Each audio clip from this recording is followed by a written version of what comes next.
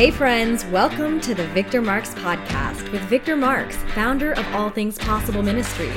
Welcome to the show where we bring you real conversations faced with life's hard truths, stories of redemption, and the latest from the front lines. Whether you're on the road, getting your day started, or finally settling in, we've got an exciting new episode planned for you. So let's dive into today's show. Well, welcome to the Victor Marx Show today. This is Jeff Teagues, the Chief Operating Officer and, dare I say, right-hand man for Victor Marx. I'm filling in for him today, and it is my honor to have a discussion here with a very special guest. He's had an extensive military career. He is now retired after 34 years of military service. He is, and I don't use this lightly, the living legend, Command Sergeant Major Michael Hall. So we tried to film and tape an interview with Victor earlier, and there were technical difficulties, which actually made my day because even though we're going to talk a lot about Sergeant Major Hall's history, I have a personal history with him, and there are some things that I would like to share with him, how as a young teenage man, he impacted my life. So we've got a really fascinating show coming. Please stay tuned with us at the Victor Marx Show. All right. If you haven't already heard, I'm here with Command Sergeant Major Michael Hall. He has over 30 years service in the U.S. Army Special Operations. He's been the principal advisor to 10 general officers in times of war and peace. Some of those include some well-known names like General McChrystal and General Petraeus. In fact, it's on my little cheat sheet here, Sergeant Major. McChrystal has said you are the best soldier he has ever known. So you were inducted into the Ranger Hall of Fame in 2015. Are you still currently the honorary Command Sergeant Major of the 75th Ranger Regiment? I am. Yeah, it's a great honor, and it's great to still be involved and try to help wherever I can. Well, we're really interested to hear about your history. Like I said in the prelude, there are a few things that I'm looking forward to sharing with you. I don't think you can even fathom how much you've impacted young men through your career, and then hearing where you are now. So let's start right there and dig right in. Give us your thumbnail sketch of your career and kind of what drove you to just stick it out as long as you did. Yeah, I joined the Army in 1976. Grew up in Lorain County, Ohio, which is just west of Cleveland. I wanted to be a professional football player, but I soon to come realize it really wasn't that good. College really wasn't an option. I grew up on welfare. So even little scholarships here and there, we're just not going to cut it. Back then college was not that big of a deal. It was still sort of a thing that you joined the military and you served. And that's what I did. My uncle served, my stepdad served. That was a culture of Northeast Ohio. It was quite common. Quite a few folks in my class went off to the military. That was just something you did. That was a culture of the area I grew up. Always wanted to be a Marine infantryman. Saw the Marines, signed up on delayed enlistment. This is 1976. I walked in, I volunteered to be a Marine, I volunteered to be an infantryman. This guy thought I was crazy. If they would have done urinalysis tests back then, I'm sure he would have given me one. So walked out, and a major was standing outside in his khaki smoking a cigarette outside the Army recruiting station. Saw me come out of the Marines. He goes, "What do you want to do?" I said, "I want to be a Marine infantryman." He says, "We got something better than that. We got Army Rangers." I said, "What's that?" So he took me in and he showed me a bunch of films, which I realized later were a bunch of films of the 82nd Airborne Division, because the Ranger battalions were at that. This is late '75, and the Ranger battalions were right at a year old, so nobody knew anything about them really. But, so I signed a bunch of papers, and then I was underage, so I had to get my mom to sign the release, and she said, "You're not going in the Army," and I said, "Nah. This is just so the recruiters can talk to me." So she signed it. And then I joined the Army. I went through basic and AIT. Some buses showed up for guys to jump on to go to airborne school. My name never got called. I said, "Oh, wait a minute. I'm going to be an airborne Ranger." Drill sergeant looked at his list again. He goes, "No, you ain't. You're going to 24th Infantry Division." I said, "What?" So he went and got my contract, and I finally decided to read my contract, and sure enough, that's what it said. So headed to Fort Stewart. I was at the replacement detachment. A guy named First Sergeant Gary Carpenter, who ended up being the first Ranger Regimental Sergeant Major, showed up with a couple staff sergeants, said, "Who wants to be a Ranger?" I raised my hand and said, "Yep, that's what I joined for." So I took the old. There was actually the Army back then had a bunch of different kinds of PT tests, and one of them was the Ranger PT test, which was really for Ranger School. And so it was a 5-event PT test. It was a 1-mile run, and I think sit-ups and run, dodge, and jump, and overhead ladder, and that exercise where you bend down and we call it beat your boots. I don't know what it's called.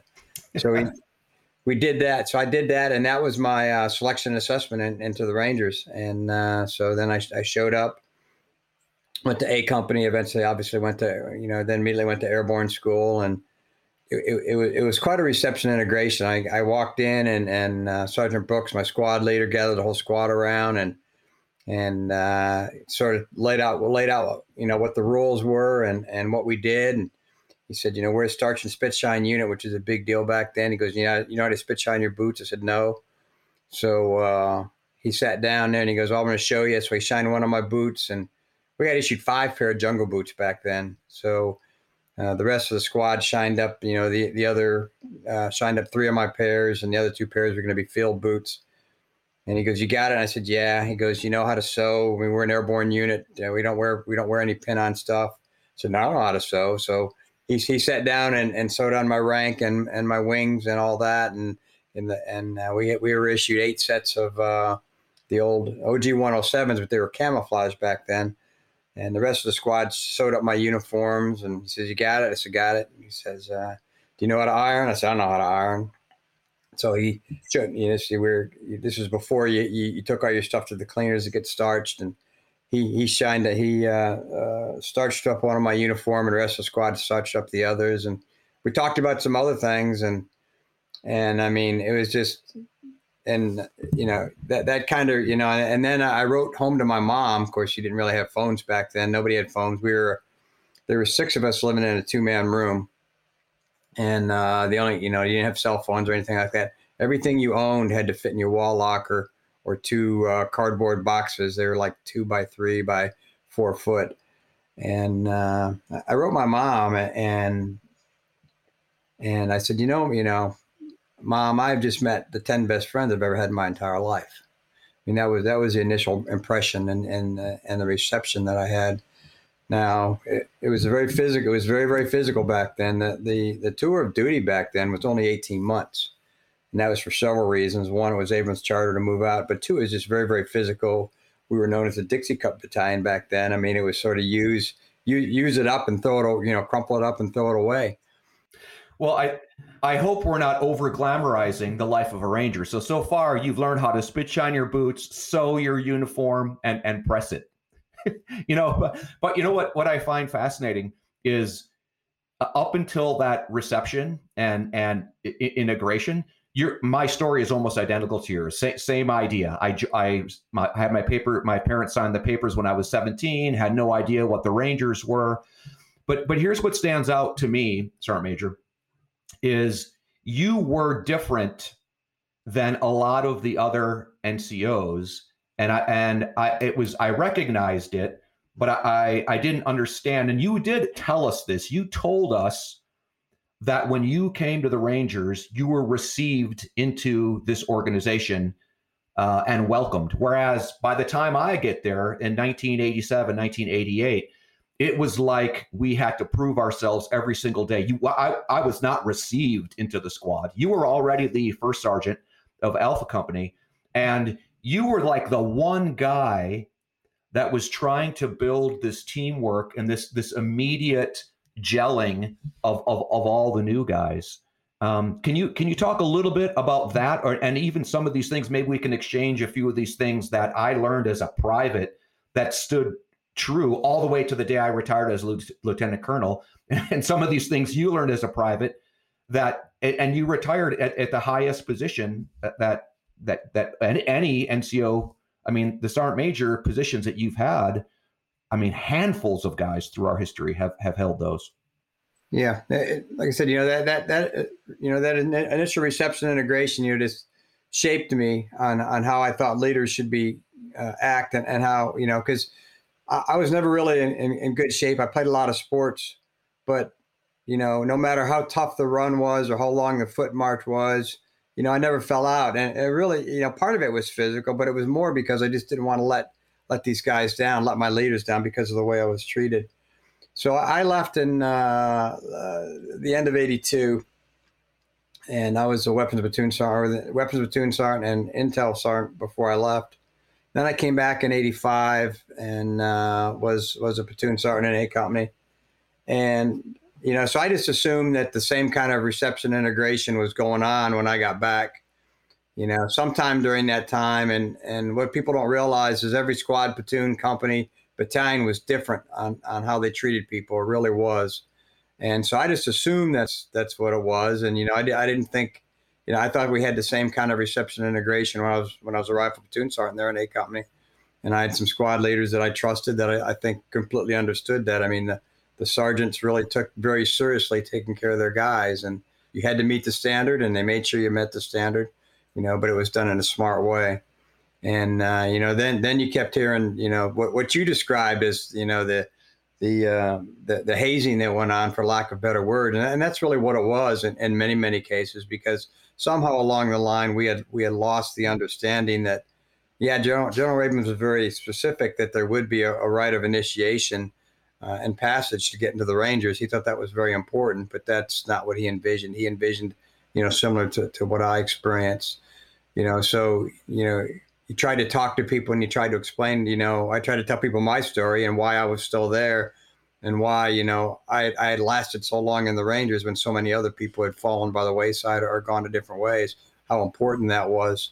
And so, I just try to do that and treat people that way. And I think you could make a certain effect. But I remember one time the colonel coming down and something had happened and wanted to know, why didn't I know what was going on in my barracks? And, I just looked at the colonel. I said, very simply, it's because they don't want me to know. I said, I grew up in the barracks, I know where they hide all this stuff. I think I know what's going on, but, this is sort of a tough nut to crack. And it's not something you can just tell people what to do. You just have to go and try to change a culture. And I think eventually we probably did, because leaders would change out and they would know the right things to do. And they would realize just because it was done to me doesn't mean they're going to do it to other people. That wasn't the right way. So, well, I can tell you, Sergeant Major, personally, you created a space for me. So, there's a couple guys that stood out. I'm sure you remember Harvey Moore. Yeah. From B Company or C Company. Now, I don't know how, Harvey was a hard man. And I remember back then, that was the ultimate compliment. Teagues is a hard man. Hall is a hard man. Harvey was a hard man. So I don't know how it was in his company, but he took me under his wing when I was a young soldier. Even though I was in A Company, he was in a different one, with the best Ranger stuff, and really, really developed me. Yeah. And with you specifically, I tried on these different hats, so, you saw the tough Rangers and how they were just kind of aggressive and there was that hazing involved. And I tried that on for like a week, and it just wasn't me. Like, I wasn't happy. I was pretending that I was this Ranger NCO that I was supposed to be. And it wasn't who I was. And you gave that example as the first sergeant, that there was a place to be reasonable and professional and continue to hold with those standards. And I'm telling you, Sergeant Major, that's something that I have taken with me.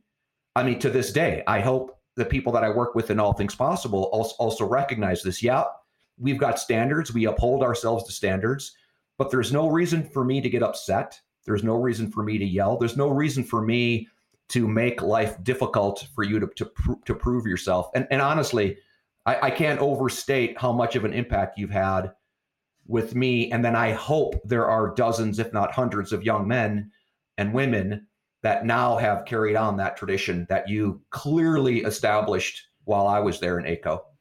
Yeah, somebody taught me early on that nobody follows us. Nobody follows a leader that spazzes in garrison. If you're a spaz in garrison and you're always yelling and screaming and losing your mind, nothing coherent comes out of there. And it's I think it was First Sergeant Fox once said he goes stop yelling into the microphone. Their voice amplified. They already figured that out.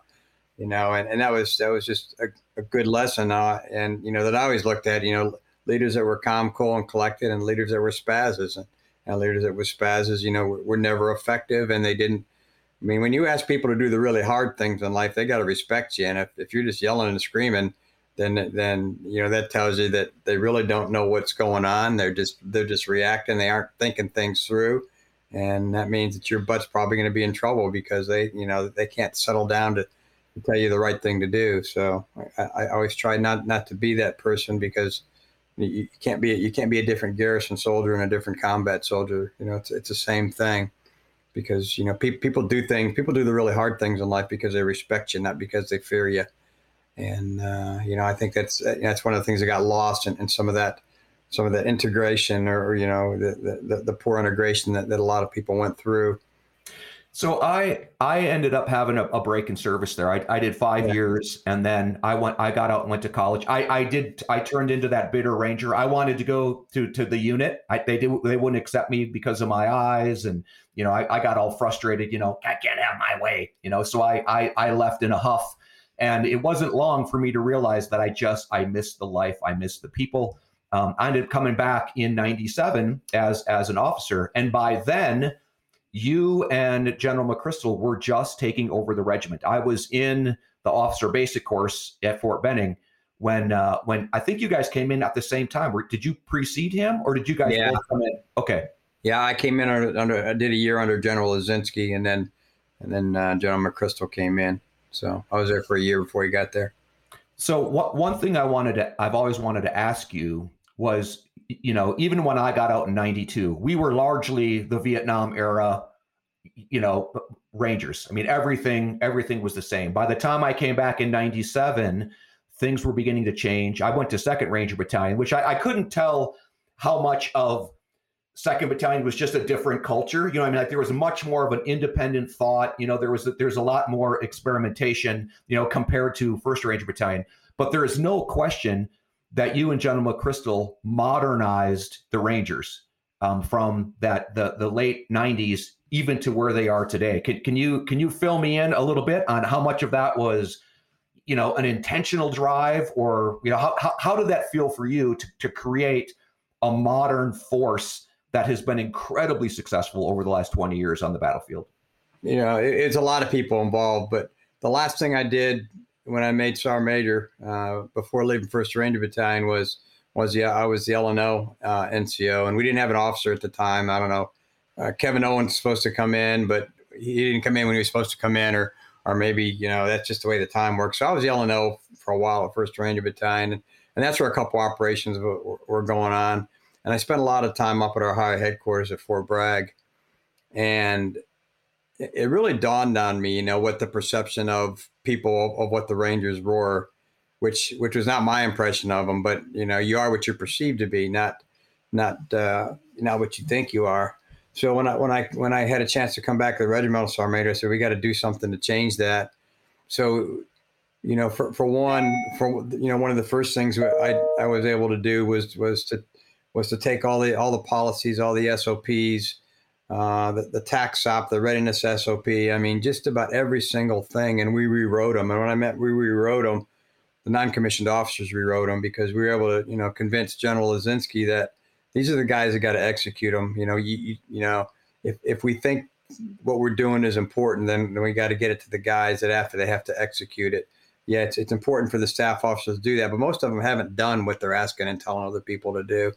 So, and the old way of rewriting stuff was you get a tasker down and you send over, who was available, who you didn't really want, to do that. And, I knew the regiment very, very well. And I said, no, you're not giving me Smith. You're giving me Jones, because Jones is, Jones is our best squad leader. That's right. That's why I want Jones, because he is your best guy, and we'll figure that out. So, that was a significant change in thinking of breaking away from what you very correctly was the old the old Vietnam era idea of what Rangers were. And then when McChrystal came in, we really sort of we asked higher headquarters, we said, what do you want us to do? And they didn't really have a good answer. They really didn't.